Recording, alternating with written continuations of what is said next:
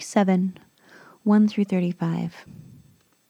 After he had finished all his sayings in the hearing of the people, he entered Capernaum. Now a centurion had a servant who was sick and at the point of death, who was highly valued by him. When the centurion heard about Jesus, he sent to him elders of the Jews, asking him to come and heal his servant. And when they came to Jesus, they pleaded with him earnestly, saying, "He is worthy to have you do this for him, for he loves our nation, and he is the one who built us their synagogue." And Jesus went with them. When he was not far from the house, the centurion sent friends, saying to him, "Lord, do not trouble yourself, for I am not worthy to have you come under my roof.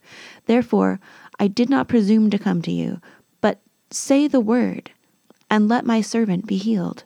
For I too am a man set under authority, with soldiers under me.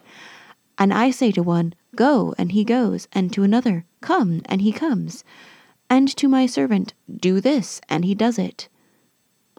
When Jesus heard these things, he marveled at him, turning to the crowd that followed him, and said, "I tell you, not even in Israel have I found such faith." And when those who had been sent returned to the house, they found the servant well. Soon afterward, he went to a town called Nain, where his disciples and a great crowd went with him. And as he drew near the gate of the town, behold, a man who had died was being carried out, the only son of his mother, and she was a widow, and a considerable crowd from the town was with her. And when the Lord saw her, he had compassion on her, and said to her, "Do not weep." Then he came up and touched the bier, and the bearers stood still. And he said, "Young man, I say to you, arise." And the dead man sat up and began to speak, and Jesus gave him to his mother. Fear seized them all, and they glorified God, saying, "A great prophet has risen among us, and God has visited his people." And this report about him spread through the whole of Judea and all the surrounding country.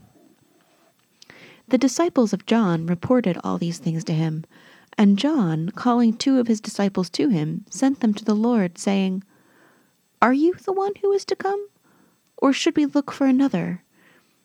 And when the men had come to him, they said, "John the Baptist has sent us to you, saying, 'Are you the one who is to come, or shall we look for another?'" In that hour he healed many people of diseases and plagues and evil spirits, and on many who were blind he bestowed sight. And he answered them, "Go tell John what you have seen and heard. The blind receive their sight, the lame walk, lepers are cleansed, the deaf hear, the dead are raised up, the poor have good news preached to them. And blessed is the one who is not offended by me." When John's messengers had gone, Jesus began to speak to the crowds concerning John. "What did you go out into the wilderness to see? A reed shaken by the wind? What then did you go out to see? A man dressed in soft clothing? Behold, those who are dressed in splendid clothing and live in luxury are in king's courts. What then did you go out to see? A prophet? Yes, I tell you, and more than a prophet. This is he of whom it was written, 'Behold, I send my messenger before your face, who will prepare your way before you.' I tell you, among those born of women none is greater than John, yet the one who is least in the kingdom of God is greater than he."